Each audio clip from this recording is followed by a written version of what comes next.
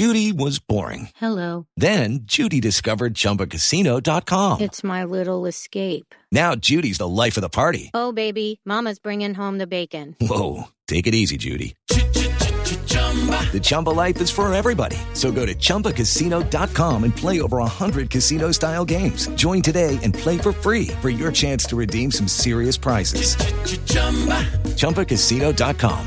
No purchase necessary. Void where prohibited by law. 18 plus terms and conditions apply. See website for details.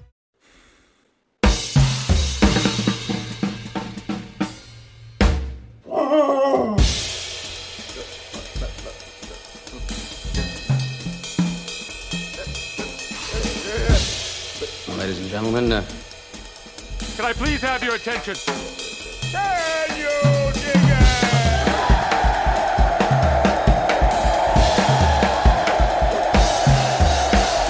Greetings, dear listeners. This is Jonah Goldberg, host of the Remnant Podcast, brought to you by the Dispatch and Dispatch Media. Very excited to have my good friend and a fan favorite back on the pod. I've lost count how many times he's been on. It's sort of like, keeping track of your age. At some point, you hit diminishing returns. Dave Bahnsen, he's the head of the Bahnsen Group, which we all know is a front for Hydra. He is also a poobah over at my old haunting ground, National Review. He's the host of Radio Free California podcast, and he also has his... What's the name of your website? Dividend Cafe. Dividend Cafe. Sorry, I get confused. And great to have you back, my friend.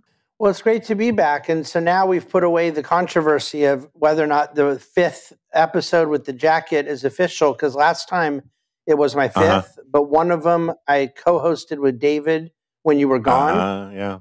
So this is number 6, but fifth with you. So there's no ambiguity now. I've arrived. You've broken through the tape. There's just no arguing about it. Yeah.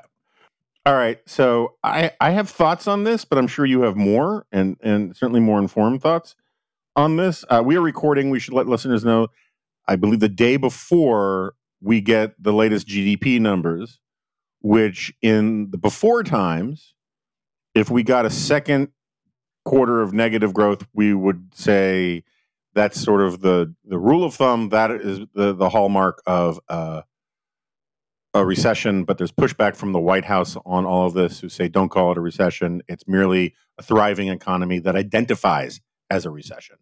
David, where do you come down on all this? So the problem is not with the White House pre-spinning or the right-wing media trying to get in front of it as an attack line. Those things both are to be expected and not worth complaining about. The problem is legitimately that the NBER definition is ambiguous. It says, first of all, it says we get to define a recession. So that's an incredible right granted upon this body that no one has ever heard of, other than when we're talking about defining a recession. But it does say that it is generally defined as 2 quarters in a row of negative GDP growth, along with general circumstances of economic contraction, such as falling wages, prices, and of course, employment. So there is a sense in which I don't much care that the White House is going to spin it if indeed it comes negative. The only reason I now think it will end up coming negative is because the White House has been spinning it so much ahead of time. I don't think they would have invited this scrutiny on themselves if they weren't anticipating.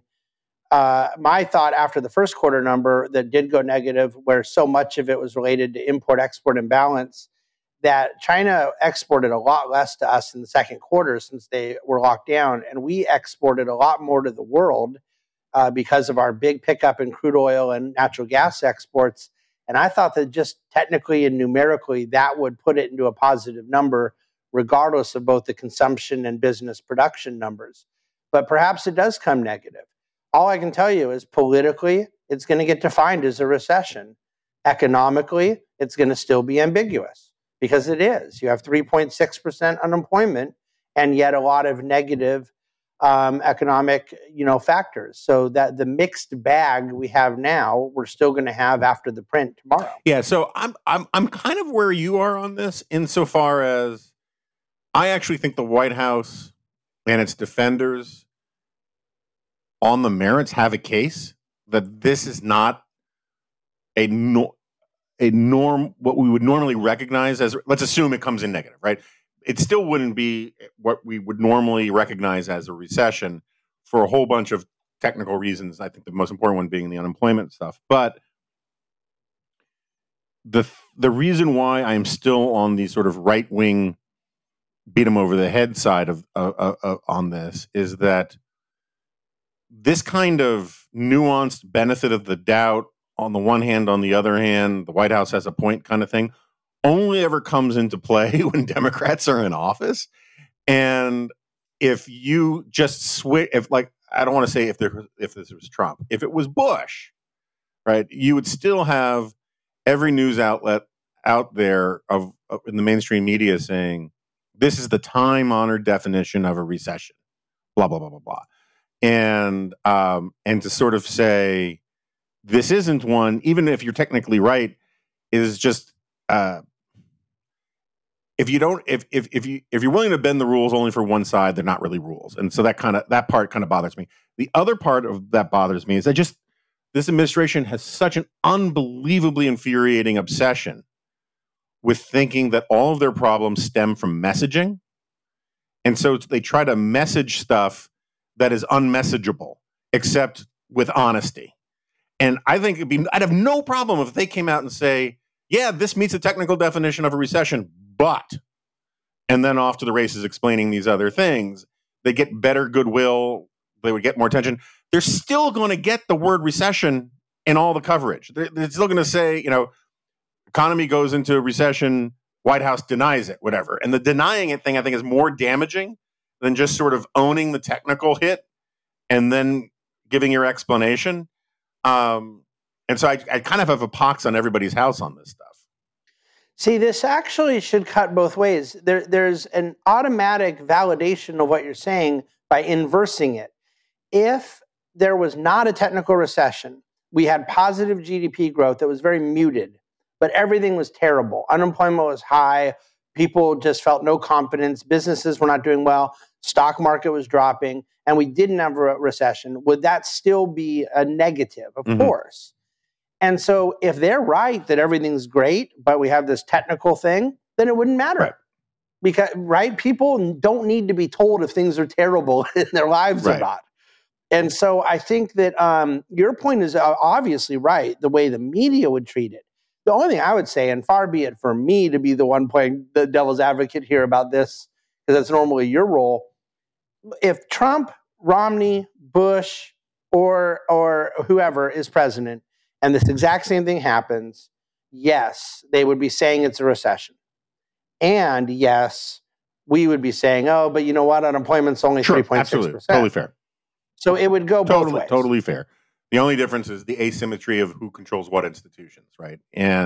But I agree with that entirely. No, it's funny you mentioned this. I was just before I came down here, I looked at the Chiron on MSNBC, and we don't need to get into the substance of this, but and the headline was Attorney General doesn't rule out criminal prosecution of former president. Words to that effect. And it occurred to me that there's a problem in media coverage when a headline is considered a bombshell news and its exact opposite would be considered bombshell news, right? So it's a non-falsifiable thing. If the Attorney General said, we are going to rule out under any circumstances charging the former president with a crime, that would be huge news and an outrage, right? Because, absolutely. It's like, oh, we found out he murdered 6 children in their cribs, but we ruled it out, and simultaneously it would be, he has to say we haven't ruled it out because that's what prosecutors in the Department of Justice has to say. It's like pro forma. And so it's just basically the media getting what it wants to sort of continue a narrative rather than actually like thinking it through about what do the facts warrant, this sort of coverage versus that sort of coverage. Yeah, I agree with you completely. I do feel, and I've resonated with some of the stuff you've written lately about media bias. And I'm not sure it's so much because I'm drawing a principled line as much as I'm just exhausted by it. I'm so tired. And so that kind of silly, note saying they haven't ruled something out, it doesn't really bother me, but it should. It's just that I expect Right. it and I'm sick of it. And again, I think we know it kind of cuts both ways a little bit. The economic coverage is a little different because, for the most part, as a very, very heavy consumer of financial media for 25 years, and it has always been more nonpartisan than normal news media. It's become partisan. There's no question that CNBC has gone more left, and obviously Fox Business more right. But between Bloomberg, Fox Biz, and CNBC, the coverage, the sensationalism is not usually agendized politically, but for ratings, like the good old days, where it's a business model. And so it doesn't necessarily have to help or hurt a party. It is meant to just actually kind of hurt investors by scaring them. And that almost bothers me more than when you see rank partisanship at either MSNBC or Fox News. No, I mean, there's so many different kinds of media bias, the whole if it bleeds, it leads thing, like good video of a car chase is going to crowd out some vastly more important public policy issue almost every single time, particularly on local news. There's all sorts of things. But if it bleeds, it leads, at least there's actually someone who's bleeding. Right. Where with financial media, it's usually Microsoft reports a drop, and it's like done in this red headline of something that is just completely immaterial and irrelevant, and yet you'll have 5,000 people selling their Microsoft stock because of some stupid thing. And so it's more actionably relevant. Like I think there's a worse consequence that comes from it. Yeah, so like taking cable news out of it, right, which is where the media outlets you cited, and taking politics out of it. What would you say off the top of your head, not to put you on the spot by putting you on the spot, but like, my underrated second book was all about how certain cliches do people's thinking for them. And, there are all sorts of things that people just sort of run with without thinking through. In the sort of more serious financial economic press, the Financial Times op-ed page or the business section of the New York Times, what would you say is, given your most recent book, this is probably a good question.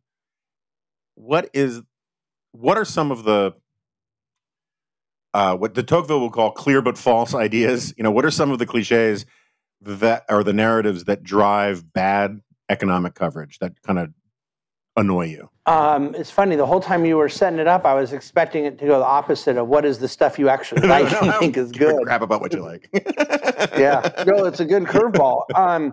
Generally, it's sensationalism. It's something along the lines of asserting that there is some sort of relevance in drama where there is none. And so the more dramatic the headline or even just the kind of context of a given article or a story, it's usually going to be false and unhelpful.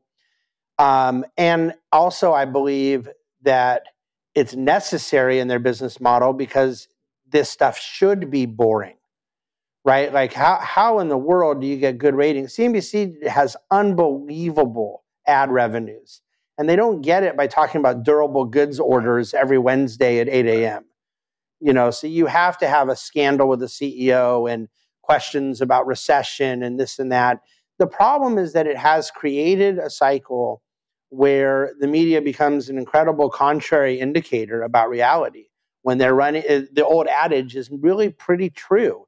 When they start putting on the cover, can housing prices ever go down? That's usually the doom of housing. And when they start saying, will anyone ever buy stocks again? It usually starts a 20-year bull market. And those cliches have become cliches for a reason. So the sensationalism bothers me. And then I also think, and this is, again, I guess me talking my own book, but I do prefer to hear about money from people who run money and people who have no P&L giving commentary. And that was what CNBC did, and it boosted the ratings dramatically. They used to be anchors who brought on people to give perspective, and now they asked all their anchors to have a perspective, which is fine. It is better television, but they don't know what the hell they're talking about. Wow. And that bothers me. So we're going to get off of this in a second because this is not why people are flocking to listen to you. But a friend of mine sent me this piece by the New York Times this morning that this conversation just reminded me of. The New York Times has this breaking news says assault rifle makers earned over $1 billion as violence surged, report says. And if you read a couple paragraphs into it, the $1 billion was spread out across different companies over a 10-year period. And it's not profits, it's revenue. And I get their big number. I mean, $1 billion is a big number depending on the context, right? It's not a big number in terms of like Google's net worth, but like the headline and the whole framing of it is built upon a certain amount of ignorance on the part of the reader to think that $1 billion of revenue spread over several different firms over 10 years could actually reflect kind of meager actual profits. And also the correlation, the sort of Fox Butterfield kind of correlation that they go for.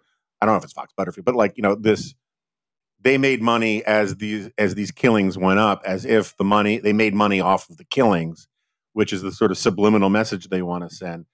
That kind of thing, it used to drive me crazy more, but I kind of price it in. But every now and then I'm like, wait, really? They don't have responsible people who can sort of push back on this? Yeah, I think that in the Judeo-Christian ethic about the Ten Commandments, the principle has always been that you can lie by commission or omission. And I do not believe the media lies by commission a tenth as much as they do by omission, including the example you just cited. I think I heard you talk about it once. I've talked about it on TV a few times. There's been a great lie of omission throughout this coverage of energy companies when they talk about these huge profits. Oh, yeah, you talked about Exxon. Right. The big profits. You can't talk about the profits of 2022 without mentioning the losses of 2020. Right. The stories are necessarily connected.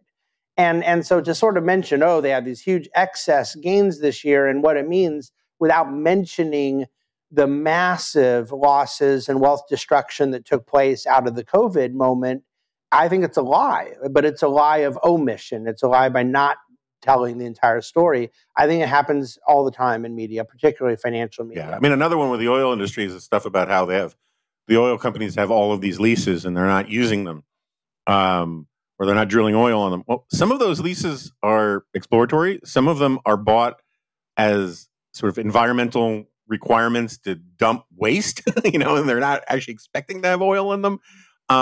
And so if you just give the top number, you're making it sound like they're sitting on these vast reserves of stuff and not mentioning that the government actually makes it hard, even if you have a lease, to go into it. Similarly, it's like when people talk about the trade deficit and foreign investment, and you'll hear it all the time. Trump used to do this, Biden's done it, where you say, the trade deficit, is high, but we have all it, and that's bad, but we have all this great foreign investment, which is great. And the thing is, the two are linked in a very important way, and because those dollars have to come home, and people never want to talk about that. And anyway, I feel like I'm sitting at the bar just yelling at the TV. Yeah, what's interesting, because I've had Oren Cass on my Capitol Record podcast a couple times, and that argument that guys like me, Larry Kudlow, have been making for years, that the trade deficit story doesn't end there, that dollars come back home in the form of foreign investment. Oren is one who I vehemently disagree with on the subject, and I've debated him on Capitol Record about it, but we've been kind of friendly in this debate. However, he actually acknowledges that, which is, to your point, what most don't do. It's just that he acknowledges it by then arguing with its real efficacy. Like he would say, yes, those dollars come back, but they're not going into jobs in Ohio. They're only going into certain things that are financialization or helping Wall Street. And I think he's wrong. But my point is, he's at least acknowledging the fact pattern and then forming an opinion around it, where others just act as if we literally give a gift to China. Right. And then that's the end of the story. It's the strangest analysis that I've ever seen. It only started about 6-7 years ago. I don't know. All right. So, I want to get to Christian nationalism and post-millenarianism and all that stuff, but we got the Here you go again. The Post-millennialism. I can't say it. It's a hitch. It's like someone hypnotized me and said, you're going to go all Spike Jones and mispronounce things on this one weird egghead thing. But the 800-pound gorilla in the room is, of course, the inflation question. Now, there are people out there who don't know that we've talked about this several times, that your Jedi mind trick powers have worked for a period of time and then they wore off and then they came back. They don't know that you email me evidence to prove that you were right from time to time. So why don't we just sort of start from the beginning? Descriptively, before you get into your own interpretation of things, where are we on inflation? Like what is the agreed upon set of facts about where we are on inflation? And then you can segue from that into your explanation about the inflation situation and where you differ from some of the conventional wisdom.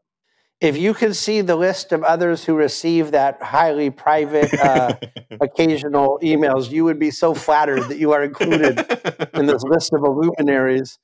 And I love the interpretation that it's a fair way to sum it. But no, it's not so much to say that I've been right as much as pointing forward where things are going. And the agreed upon consensus is that the CPI number was 9.1% last month. That's indisputable. The PCE number, the personal consumption expenditures, will get an update for the month this coming Friday. And that's the one the Fed tends to look at more. But regardless, the indisputable facts are that the inflation number has been very high. It's been a lot higher with food and energy included, which is what they call headline versus core. So core excludes energy and food. Correct. Yeah. So my argument is that politically, headline inflation is a lot more important because people do eat and drive. And for financial markets, core is a lot more important because it takes out what is so subject to volatility, so susceptible to non-financial instrumentation. So both core and headline matter for different reasons. My view is indisputably that it is beginning to head down, but slowly and not necessarily to a place that people are going to consider very low. Now, right now, the 10-year forward expectation, which our friend Ramesh Ponnura has been talking about for years, it's provided for us in a multi-trillion-dollar financial market through what we call tip spreads. The implied inflation expectation is 2.3%, and it was over 3% a few months ago. So investors are buying inflation-protected Treasury bonds, assuming that the inflation rate will be 2.3. The Fed's target rate is 2. If you go backwards 10, 15, and 20 years and take this 9% inflation, 8% inflation, whatever, combined with the inflation per annum of all these years, we are averaging 2% inflation with this 8 and 9 reading.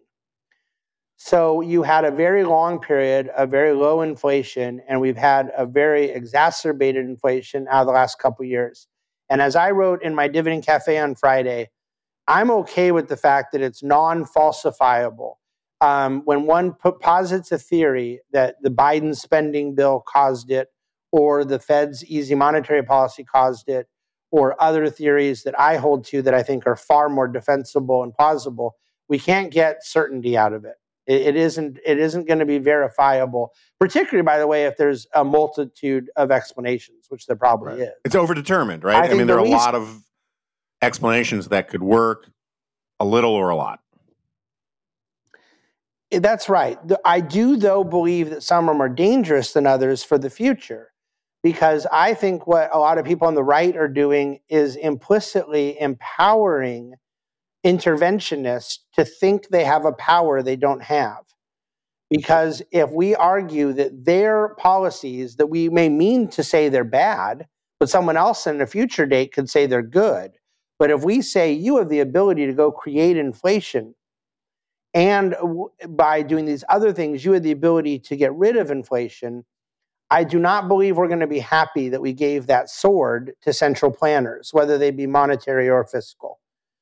And my belief is that it is untrue that the Fed could create the inflation, let alone did. And it's most certainly untrue that they can go solve it instantly.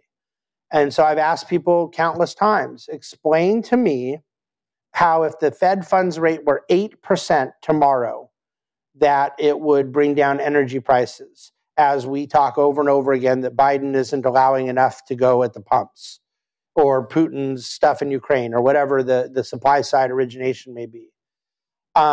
Look, the Fed funds interest rate has been at the zero bound forever. They've gotten it up to the whopping number of, around 2%. And money supply just had its biggest contraction in 19 years, since 2003, over the last couple of quarters, before the Fed was cutting. So I only care about that aspect, not to defend the Biden administration or defend the central bank. I'm more critical of the Biden administration and central bank than my right-wing friends are, that are going to the easiest narrative available, that $20 trillion of spending from Bush, Obama, and Trump did not create inflation, but $2 trillion of spending from Biden did. It is absurd. But there's some decent arguments about how, well, spending on the Afghanistan war and spending the stimulus coming out of recession on municipal pork barrel projects and all the different things Trump was spending on, that was different than just handing money to taxpayers. And I think that's a legitimate argument. And I do think if we were dropping money out of a helicopter, that would be inflationary. The difference is that we know from our own experience, and most certainly from Japan's, that when you go pump the money supply and a consumer gets an extra $800 or $2,000 and they go and spend it, that whether it is one level removed or two levels removed, velocity utterly collapses. And that because of the very definition of quantity theory of money that Irving Fisher taught Milton Friedman, and Milton Friedman taught all of us, you have to have velocity at least level for that increased money supply to be inflationary, or even perhaps going higher. When velocity continues to drop like this, and it's at the lowest level we've ever seen right now, the money's not turning over. So you need money creation, and that has to come from greater loan demand. And you can't get greater loan demand when you have less and less and less and less borrowers. So what we've done is this vicious cycle that Fisher called a debt deflation paradox, where the more people seek to reduce debt, the more debt you end up having, because it is forcing downward movement in GDP growth and so forth. That's an extreme environment like in the Depression or the Great Recession or Japan has been living in. But in a more miniature version of it, that's the same dynamic that is putting so much downward pressure on GDP. If we, and this is more heady economic stuff, but if we start saying all Biden has to do is give another 1.9 trillion and we can get inflation up, and we're telling people we need more nominal GDP growth, we're telling the government they have the ability to do something they do not have. They cannot create growth, nominal, let alone real. They cannot do, because I define wealth as the creation of goods and services, producing more than you consume. I don't consider this controversial. We cannot do that by any government machination. It requires human action. And the impediment to human action is what the government's doing. It is not the driving force. Okay. Just a little cleanup stuff for listeners. While I'm sure most listeners are utterly fluent in all of this, for the sake of the few who are like me, let me just sort of remind everybody. So the velocity of money point is that you can throw a lot of money into the economy, but if those dollars if they just lay there, right, or they get spent once and then they lay there in a bank account or in a mattress or whatever, it doesn't matter how many dollars you threw into the economy, because the dollars aren't doing that sweet economic activity that produces high productivity, high growth, right? And so the old sort of Keynesian assumption was The second you give money to poor people or people in general, they spend it. That generates new activity, that generates new investment, and all the rest. And the sort of argument that you make, that Ramesh makes, that other people make, is that, yeah, you can get poor people to spend the money once, but then they're going to spend it at the supermarket, and maybe that supermarket will spend it to a wholesaler.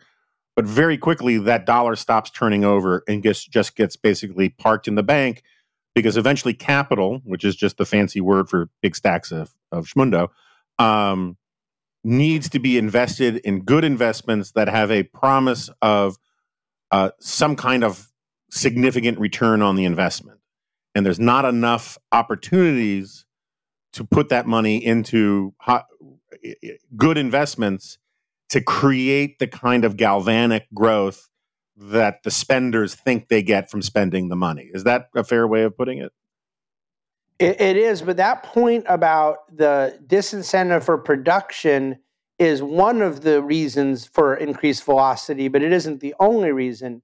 There is also, I believe, the mathematical reality of debt, that as debt in the society, national debt goes higher, whether it's household, corporate, or governmental, national income has to come lower. We have less money available to spend, hence velocity, because every dollar of debt is a future dollar that you can't be spending on new goods and services. So ergo, velocity comes down. The only thing I'd add is that this is not a theory of mine or a theory of Ramesh's or a theory of a lot of the great economists that I think have had a lot to say about this subject. It is empirically indisputable that we have been going through decline velocity for about 20-something years, that Japan has gone through decline velocity for 30 years, and that it is completely and perfectly correlated with the decline of inflation. And unfortunately, completely correlated with the decline of GDP growth. And so it isn't hypothetical. Now, can velocity suddenly increase? That, I guess, is a theoretical argument for me to say no, that the next round of helicopter money doesn't magically get spent 9 times instead of 2 times. But thus far, backward looking, the thing you describe has been exactly the descriptive component of American economics. Okay, so, and then you say, and I'm just asking this for clarification purposes. You say neither the Fed nor Congress, which is basically fiscal versus the other one. What's the other kind of spending? Monetary, right? So neither can create the kind of economic growth that they think they're creating, or they can't create inflation, which is sort of a stand-in for economic growth in a certain sense in their minds. Certainly, and you said the Fed can't lower gas prices. You can go to 8 basis points, and that won't lower gas prices. Certainly, if you have a recession, gas prices are going to lower. No, and the Fed could, yes, and the Fed can cause a recession. Yeah, so that's right. The Fed can help set the table for recession, sure. Ultimately, though, my point is that becomes a tertiary effect. Like, in other words, the gas is not bought on levered money. So the Fed has far more control over housing, which is why I've always upheld that we do and have had housing price inflation, and that it is largely a problem of the Fed, because they have a more direct lever on an asset that is bought with 4-to-1 or 5-to-1 levered money. 20% down is a lot to put down, but it's sort of the benchmark for a better rate. And so that's the 5-to-1 you're talking about, is basically. Yeah, and even if it's 3-to-1, if someone's putting 33% down, it's still a very levered asset class. With gas, we have the argument is, why do you need to use rates to bring down gas prices? Because you're trying, what does a recession do? What you were getting at, which you're right about, is that you can bring demand down. But gas prices aren't up because of increased demand. We are consuming no more gas right now than we did in 2019. Demand is identical to pre-COVID level, yet prices are up 100%. So that isn't a demand side explanation, and therefore my criticism has been taking things that have a supply side cause and diagnosing a demand side solution. I think it's convoluted. The reason why all of this matters, for those of you in your car asking, why does all this matter, while you listen to this, is that you were sort of on one side of an argument about whether inflation was transitory or not. Don't like the word. I don't like the word either. All that kind of stuff. It was a Biden word. It was a dumb political word and all that kind of stuff. But you've been warning for a while this point about the real thing to worry about is deflation, not inflation. You point to Japan. I'm very persuaded about all that kind of stuff. And now you're basically, not you, but like in general in politics, you're not allowed to say transitory anymore because, yeah. And the funny thing is, I mean, it's very, sort of like John Maynard Keynes, when someone says, mentions the long run and he says, well, in the long run, we're all dead. The definition of transitory depends entirely on your framework, right? And so a transitory that lasts 18 months is politically eternal, right? But a transitory that lasts 18 months for a history book is a very brief period. And so it's sort of like it all depends on your frame of reference kind of thing. But your point was that, and you got grief for it and you stood your ground, that the transitory nature of it is of no comfort to families trying to pay their bills on a monthly basis. And it may be of no comfort to administration whose timeline is based on midterm elections, not the grand warp and woof of the U.S. economy. But in a real way, the inflation problem, while real, was created by supply side problems, not demand side problems, and that in the long run, when we figure out the supply side problems, the demand side problems will reassert themselves, and those problems are deflationary, not inflationary. Is that right? They are at best case disinflationary and worst case deflationary, and you're exactly right. And I'm totally comfortable to not fall on the sword about the semantics around transitory, although I basically agree with how you framed it. The word has become politically toxic, but it really just comes down to what the context is in the timeline. What I know is not transitory is the only thing I've ever been talking about, which is this secular structural period of the demise of American economic growth. We are not in an 18-month and not even now, it's not going to be an 18-year period. We are in multi-decade period. It began around the beginning of financial crisis. And my guess is it could go on for decades to come. So 30, 40 years of subpar economic growth, either low, slow, or no growth. That bothers me exponentially more than the current inflationary cyclical problems, for which we have an abundance of solutions. We just don't have the will. There is no question energy prices could come down, and you don't have to give away strategic petroleum reserves to do it. A coherent national energy policy could bring prices down. There are some things that can get fixed, but not necessarily simple. They're going to be messy. Ports, access to qualified labor, the issues with semiconductors, the issues with China's own lockdowns. That's complicated things. But all of the stuff we're talking about, I can talk to you about on your podcast all day, but they don't work on television for 3 minutes or 4 minutes. They're totally uninteresting to people. Now, one of the things I've tried to do is just accept that. Like, I don't want to take away his thunder, particularly as a conservative Republican who hopes that we win at the midterms and hopes this all hurts Biden's presidency's, political capital.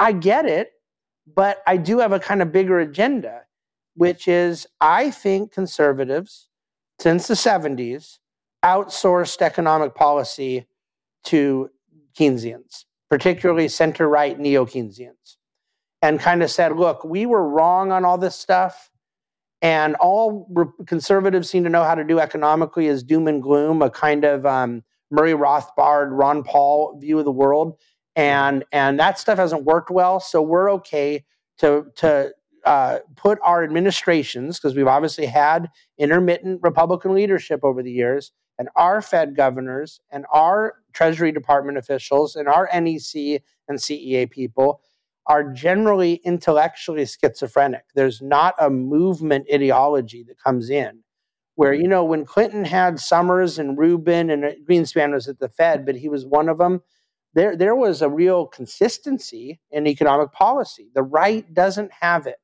And I think that you can look at supply side thinking, which is mostly focused in the political sphere on reducing regulation and marginal tax rates. But monetary economics, we're afraid of it. Ron Paul was quacky in the way he presented a lot of things. And most of the people on stage admitted they didn't even know what he was talking about. And so from monetary policy to government spending to tax policy, energy, I want us to have a sort of economically and intellectual coherence and consistency. And we can't have it if we're one note that every single thing is going to be inflation when it isn't true. And when the entire need of the hour is growth. Morally, all the wealth divide. It is not true that AOC and Bernie Sanders have the upper hand on this conversation. As Bezos and Musk get richer, that will not matter to people that make 50 grand a year if they're making 60, then 70. Their mobility was called into question the last 14 years, and I'm convinced it was called into question by financial repression and excessive government indebtedness. The things that put a diminishing return and downward disinflationary pressures in Japan have come to our shores, and nobody wants to talk about it. Okay, I want to. There's something I want to pick up on in that, but there's a question I got for you that just occurred to me. Every now and then, because I listen to NPR, because I have, someone has to. So you do MSNBC at your house and then NPR in your car? I listen to a lot of NPR. I basically only watch Morning Joe in terms of like regular MSNBC viewing because I find I can get a really robust grasp of where inside the Beltway liberal conventional wisdom is from it. And it's a very useful sort of tell or indicator. But it can drive me. But when Joy Reid comes on, is that when you flip to Seb Gorka over at OAN? That's when I flip to reruns of Roadhouse. But on NPR, they've had a couple economists on. I can't remember their names, but one was like the chief economist for the AFL-CIO. And they make an argument that it just dawned on me is not entirely unrelated. I don't want to say it's similar to, but it's not entirely unrelated to your argument, which is that they don't think that the spending is that spending qua spending is not necessarily the driver of inflation, and that there is some spending that would it's sort of the inverse of the right's traditional argument about tax cuts, right? That not all tax cuts are equal, that you can create economic growth by getting rid of impediments to economic growth. And their argument is much more sort of the positive liberty argument that if you free people up from the costs of childcare, if you free people up from the costs of prescription drug benefit, I mean, I can't remember what all the things were, if you make their morning commute less expensive and less reliant on fossil fuels, blah, blah, blah, blah, that actually is conducive to economic growth. I mean, it's the argument for infrastructure from time immemorial, right? And their complaint is we live now in an environment where all spending is called inflationary based upon a sort of static pie analysis of how inflation works, and or without paying attention to the velocity money point, and that $1 into the economy is equal to any other dollar into the economy. And that's their frustration, is that's why this is the argument for the Build Back Better thing. Now, we can disagree about the public policy points about whether the spending is actually a good idea on the merits of what they want to spend it on. But how do you adjudicate those kinds of arguments? No, I think that they're important arguments. It's just that they're not going to like what I would do with it, because I am philosophically very committed to the idea that the most rational allocation of capital comes from the private sector, people who have possessed the knowledge necessary to adjudicate time and place circumstances. And I don't believe Washington, D.C. can allocate capital for childcare as efficiently as the Goldberg house or the Bahnsen house can. And I don't think it's a real controversial point, but it comes down largely to a divide between a conservative vision of government and a non-conservative one. But when it comes to the debt ramifications, I certainly accept the point that not all spending is equally destructive of economic growth.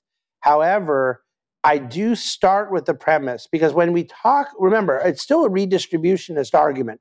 When we talk about spending money on something that we all like, remember the old thing in the, 90s about they found out the Pentagon was spending 20 grand on toilet seats or something. We all understand there's some things that are more perversely wasteful than others. But even when you're talking about things that may be well-intentioned and perhaps even good policy, such as, people's commutes and health costs coming down and that type of stuff, you still can only pay for it by an extraction from the private sector. So no matter what, you get some crowding out. Ultimately, we're not talking as if there's a dollar that can go to efficient use versus an inefficient use. It's only a dollar going from an efficient use to a slightly less efficient use or a really less efficient use. But it's still coming from ideal state. Why do I say ideal state? Because it was originally in the hands of people with adequate knowledge and incentive. We removed the dollars from those with knowledge and incentive to go into another part of economic life. And fundamentally, I would argue Keynes would have never approved of what we do now. From a point of equilibrium, I disagree with Keynes. From a point where all the good spending has already been done, I profoundly disagree with it. That at this point, we have almost nothing left to do but dig ditches for the sake of digging ditches. I mean, I think the point you make about, people couldn't see your air quotes, but like, there is such a thing as good spending. In principle, there's such a thing as good spending versus bad spending. Inoculating kids against some horrific disease that is, that there's an argument for the state to be involved in that in a way that leaving it to market forces isn't. That is a high return on investment that is good spending for the state, given how expensive the cost of letting the disease run its course. We can come up with all sorts of hypotheticals about a dam, a bridge, that actually are growth multipliers because they allow commerce to work at a higher velocity. But we can't argue that multiplier effect has collapsed. Mm-hmm. And the reason it's collapsed, which is corollary to the argument about velocity and to loan demand, is the law of diminishing returns. And so the productivity, there's also, and I think you're making this distinction, but I want to highlight it. There are legitimate functions of government, like military, that are not necessarily productive economically. So see, I'm a broken window fallacy guy through and through, and I hate those arguments that war is good for the economy. I think sometimes war is good for defending your nation, but all things being equal, I still prefer to start businesses and build goods and services and meet human needs than go blow up, another country, even if it's legitimate and necessary in the cause of national defense. Economically, it's not the most productive use of capital. And where the broken window fallacy is particularly perverse, because these days both parties are pretty anti-war, but the broken window fallacy is worse when you have a natural disaster. And people go like, okay, well, this Hurricane Harvey was terrible for Houston, but at least you're going to get a lot of economic reconstruction activity money. there in Houston. But apply that thinking and the fallacy of that thinking to the way we're talking about the multiplier effect. At best case, there's just some spending that is going to be better than others, but all of it at this point has a negative multiplier. We are getting a diminishing return on the productivity of spending. Right. And I mean, the place where I think the broken window fallacy, and for listeners who don't know, broken window fallacy, it gets complicated because broken windows is a term of art in two branches of conservative eggheadery. Oh, I forgot There's about the James that. Q. Wilson broken window, and then the much older Bastiat argument about this famous parable, the broken window, where someone smashes a window and someone says, "Oh, but isn't this great because this will give the glassmakers work to replace the window, and so it's an economic good." And Basquiat, it's the thing about the seen and unseen, right? But now the guy who owns the window of the bakery that was broken has to spend money to fix glass that he could have spent on a new oven or on another employee, and we forget that. Anyway, the reason why I bring it up is, or the reason, the place where I think it has, in some ways, the biggest relevance is in the climate change argument, where Biden constantly says, when I think of climate change, I think of jobs. First of all, tell that to Sri Lanka. But second of all, the idea that you can mothball the existing fossil fuel industry and replace it with a less efficient, less productive, less energy output industry, and say, "Yay! Look at all of the jobs we created by replacing, oil derricks and coal mines with windmills and solar panels," leaves out that, like, the higher energy costs and inefficiencies that causes cascade throughout the economy, and you have less energy, less money, less resources, fewer resources for other parts of the economy. And to listen to a lot of people talk about the transition to a green economy, they make it sound like there are no costs to it, and there are obviously huge costs to it, even if it's worth doing. My only point is that it's a matter of, there are obvious trade-offs, and it's like a left-wing version of the free trade argument, where the right-wingers, including me, didn't talk enough about the downside problems of free trade, even though I believe in free trade, because it creates winners and losers. It just, like, in the long run, it's for the good. They don't want to acknowledge that the transition to a green economy is going to create lots of winners and losers, and some of those losers are going to be, a lot of normal households. Yeah, I think you're exactly right. One of the things that I'm really big on right now is not only the failure to acknowledge trade-offs, but the potential that in transitioning to a green economy, you do the damage that you talk about, and yet they would argue, no, it's for the better because of the greater environmental good. I think that what is being ignored is that the things that they're talking about doing will not generate the result that they're after. I think that's right. Yeah.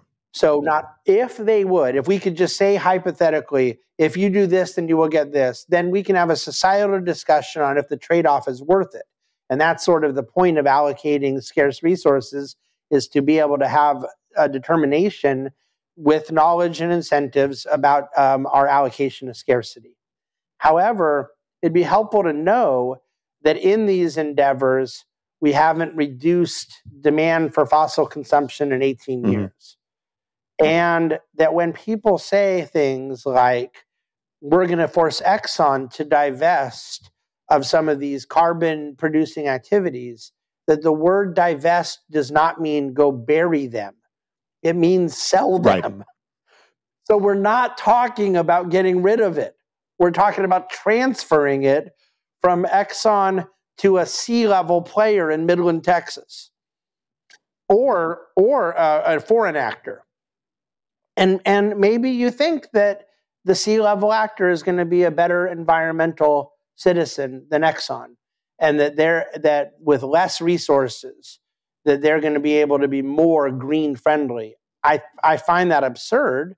But again, we have to put these things out on the table to have the conversation. And all of it comes down to, that's why my book was called There's No Free Lunch, but ultimately that's why Milton Friedman, made that expression so famous. Pretty much all of this stuff comes down to an inability to accept trade-offs. And I think with environmental policy, it's now coming back to haunt them. Because I've commented forever that the ESG movement, I never knew if it was really as popular as it felt, because at the time in capital markets, energy was declining and technology in Silicon Valley was on a roll. Now we've gone 18 months of it being the opposite, and lo and behold, the shine has come off of the ESG movement.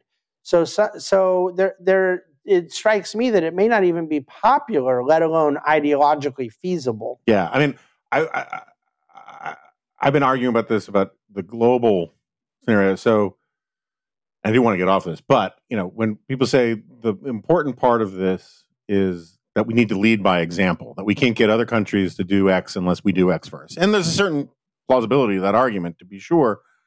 But I mean, well, you mean how like when we legalize gay marriage and then all the Middle East exactly, yeah. So I think the better example is when the Netherlands legalized gay marriage and then we did. But but my point is like I think as a pure economic matter, right? Oil is a fungible commodity, right? I have that right. And what a commodity, what that means is it is essentially, as economic terms, it's an asset. It might as well be money. It's just a less efficient tool for buying goods and services. Although you can buy things instead of using cash, you can give people barrels of oil. There are lots of people who will take it. Sort of like in the movies where people say, "Look, I can pay you in cash, or I can pay you in kilos of coke." It's like it's a commodity. People will take it. And so when we tell developing countries, "Hey, you got to follow our example and not pull that stuff out of the ground," maybe that'll work at the margins in some places at some times. Like I'm actually very skeptical about some Arctic drilling at sea because of the costs of spills, but that's a different issue. But for the most part, it's like if you're telling that to a developing country, the way to think about it, to understand how they're going to hear it, is you have $2 trillion sitting under the surface of your territory. We're asking you not to dig it up. And like, how persuasive is that to a developing country? Never mind a developing country with a corrupt leadership. They might take bribes to not dig it up today or tomorrow, but at least, though, a lot of these countries don't have a history of seeing their young men get radicalized and do bad things when they face economic turmoil. Right. Again, there are costs to everything. Okay, so we went long on all of this stuff, and I know that you have to go out and raise more billions of dollars and all that kind of thing. But Jonah, did we get closure for you on inflation? Will we ever get closure? Every time you come on, it's sort of like that episode of Star Trek called Spock's Brain, where McCoy puts on the helmet and it teaches him how he can do all these amazing things. And then after a little while, it starts to wear off and he forgets. So we might have to have you back. So I think it's fair to say you are one of the most sort of both informed and sincere Christians that I know. You know more than the average bears about theology and whatnot. And I know a lot of people who know about the theology stuff, and I know a lot of people who know about the economic stuff, but not that many people where the Venn diagrams overlap. And so in the time we got left, let's just talk for a second here. I think it's obvious to me that you do not believe man is merely Homo economicus. It's obvious to me that you don't believe man lives by bread alone and all these kinds of things. And yet, unlike a lot of people on the sort of new right these days, you think economic growth and economic activity and prosperity are good for people's souls in a meaningful way. And if I have that wrong, this is your chance to correct me. But can you just sort of explain that relationship between what you see as the nastiness in our culture and the lack of economic growth and how the two play together? Yeah, I think that my view that the prosperity and enrichment, as McCloskey calls it, that these things are all good, I view it in the effect category, not the cause category. But nevertheless, I make the connection between the juxtaposition of man's moral being and his economic well-being as positively correlated because of my theology of creation. I believe that God made man to be productive and that his soul is filled when he is being productive, partially because he's being obedient, partially because he's being true to what he was created for. I think that economics is the study of human action, and it starts with what we know about the human person. And the easiest thing for me to identify about the human person is that they possess both the material or physical and spiritual or immaterial component. And this, to me, is economics. This is Burkean. And in a less developed sense, I don't like Schumpeter referring to it as pre-scientific, but I think that there is some foundation to it in Aristotelian thought and Augustine. And of course, my Catholic friends love using Aquinas here because he was, as far as pre-classical economist and pre-Adam Smith goes, one of the first to start laying the foundation for the kind of morality and virtue and character and healthy things that can happen in the spiritual realm out of the physical realm. But what I don't believe is that by nature of getting richer, that automatically means greater emotional and spiritual well-being. That would be a straw man where one is trying to link it to prosperity theology or a greed is good outlook or something like that. What I'm saying is that when mankind is more productive, they often do get richer, because I think that wealth equals production minus consumption. When you produce more than you consume, you get wealthier. But the spiritual and metaphysical undergirding to this is rooted in my belief that we were anthropologically made to be creative, innovative, and productive. Yeah, I mean, I was.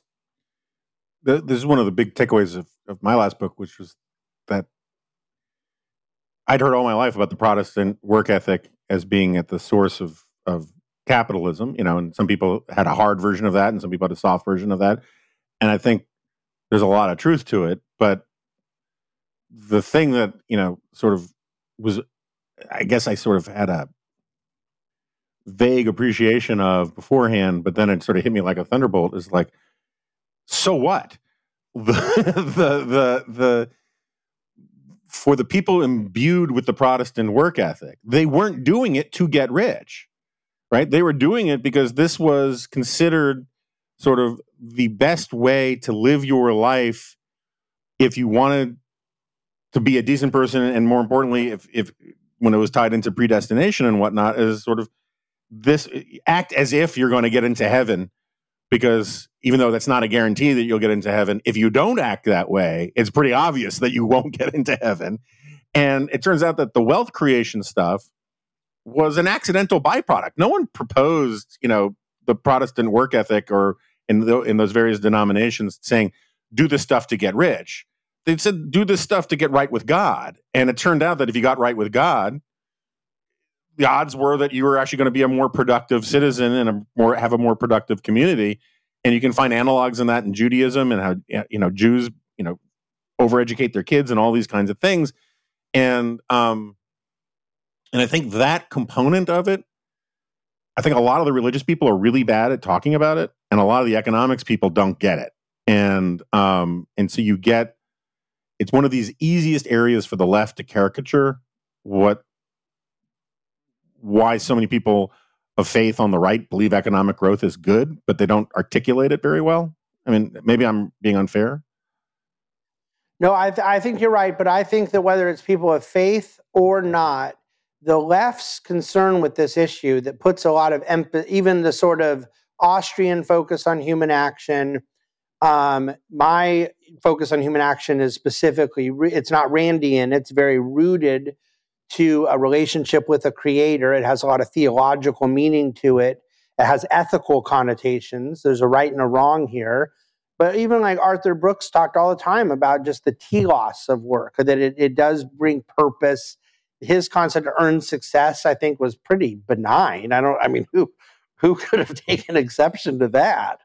But the problem for the left is it undermines their vision of economics as econometric, math, science, and we can eliminate these other kind of human behavioral and spiritual considerations. What you talked about, like mankind being purely homo economist, that plays into the idea that actually central planners can optimize economic decision making.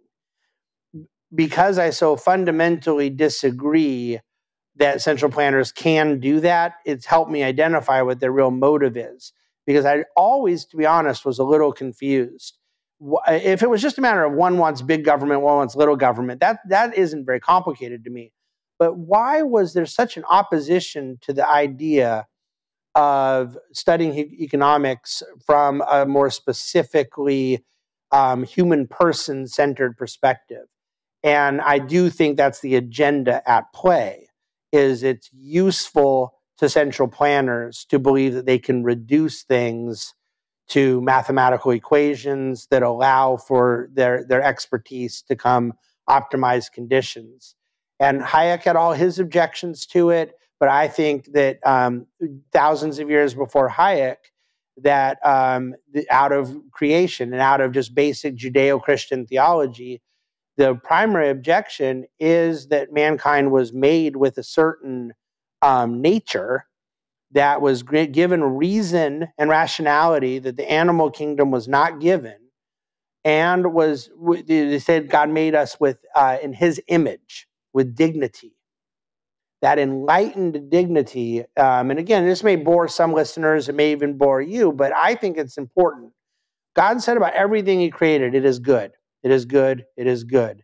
And then He got to man and He said, it is very good. And I think there's linguistic significance there. The very good component refers to mankind having an ability to add ideas to matter. That's really what economics is to me, and what we've been blessed to live through over thousands of years. And as you've pointed out in your not underrated book, Suicide of the West, that great miracle, in my opinion, was when a lot of things from the Enlightenment, from classical economics, from Judeo-Christian thought, all came together to all of a sudden more formally and systematically recognize what was already true from the garden. Mankind has this ability. So we were impeding our progress for years with a feudal system, with a caste system, with all the bad forms of government and social cooperation that we went through. And for the most part, this hockey stick growth has come about as a result of combining what was already creatively true with now a better structure and a better system for living. And so where I become controversial is not as much with people on the left, it's with people on the right, that I think my secular economic friends, my mentors of the 20th century, von Mises, Hayek, and Milton Friedman, I think all ultimately had a futile view of economics, because I think their secular rationalism goes so far. They have supply and demand and marginal utility down packed, knowledge problem down packed. And those are all true no matter who's saying them, and regardless of the lack of anthropology or theology behind it. But I am more on Yuval Levin's side here, and I would say ultimately Burke, my friends at Acton Institute. I know you just had Father Sirico on a few weeks ago. I don't think this stuff's sustainable if it is not attached to spiritual reality and transcendent truth. It is not animating or motivating. I would like to think that people don't want to sleep on the couch all day, smoke pot, play video games, but it turns out that they do. And it is, to me, telos that drives mankind in its best self. And I can't make that argument apart from a moral and spiritual dimension. Yep. No, it's very well said. Obviously, we could go round and round a little bit on this one, but we're past the hour and I got to go write a G-file. So maybe I'll just do it there. Dave Bahnsen, thank you so much for being on. Always a pleasure. Obviously, we'll have you back because eventually I'll start believing the wrong people on inflation again. Well, you've had some good guests, and I am honored to be one of them, as always, my friend. Okay, so David has left the studio. Actually, he left the conversation the conversation ended a little while ago, but we kept chatting for a bit afterwards, just talking shop and spreading gossip, solving the world's problems. I hope this wasn't too much in the weeds. It's funny, I am so much better equipped at keeping keeping the jargon at bay, or at least digestible when it comes to things like theology and philosophy and national security than I am about like CNBC style economics. But I know that a lot of our listeners are more sophisticated about that kind of stuff than I am. And I always love talking to David. We probably should have segued into the sort of theological, cultural stuff a little earlier. That's on me, but I just go where my curiosity takes me. And that's about all I got. If you guys, you should check out, if you're a paid member of the Dispatch community, you should check out the stuff on the site about, we'll put a link in the show notes to the Naples conference that we're going to be doing in November. Great if people could show up. Some people might want to have brown liquor and cigars with me. That will be an option on the agenda, to be sure. And some people want to go play that stupid game where you hit a small ball with a long stick. And I'll let others at the Dispatch help with that. But beyond that, I want to thank everybody for listening. And again, the best way to help the podcasts that you may like at the Dispatch is by becoming a full-fledged member of the Dispatch community. And that way you can even comment on a lot of this stuff. And it helps us do more and better stuff. So with that, thanks again. And I will see you next time. No, you won't. It's a podcast.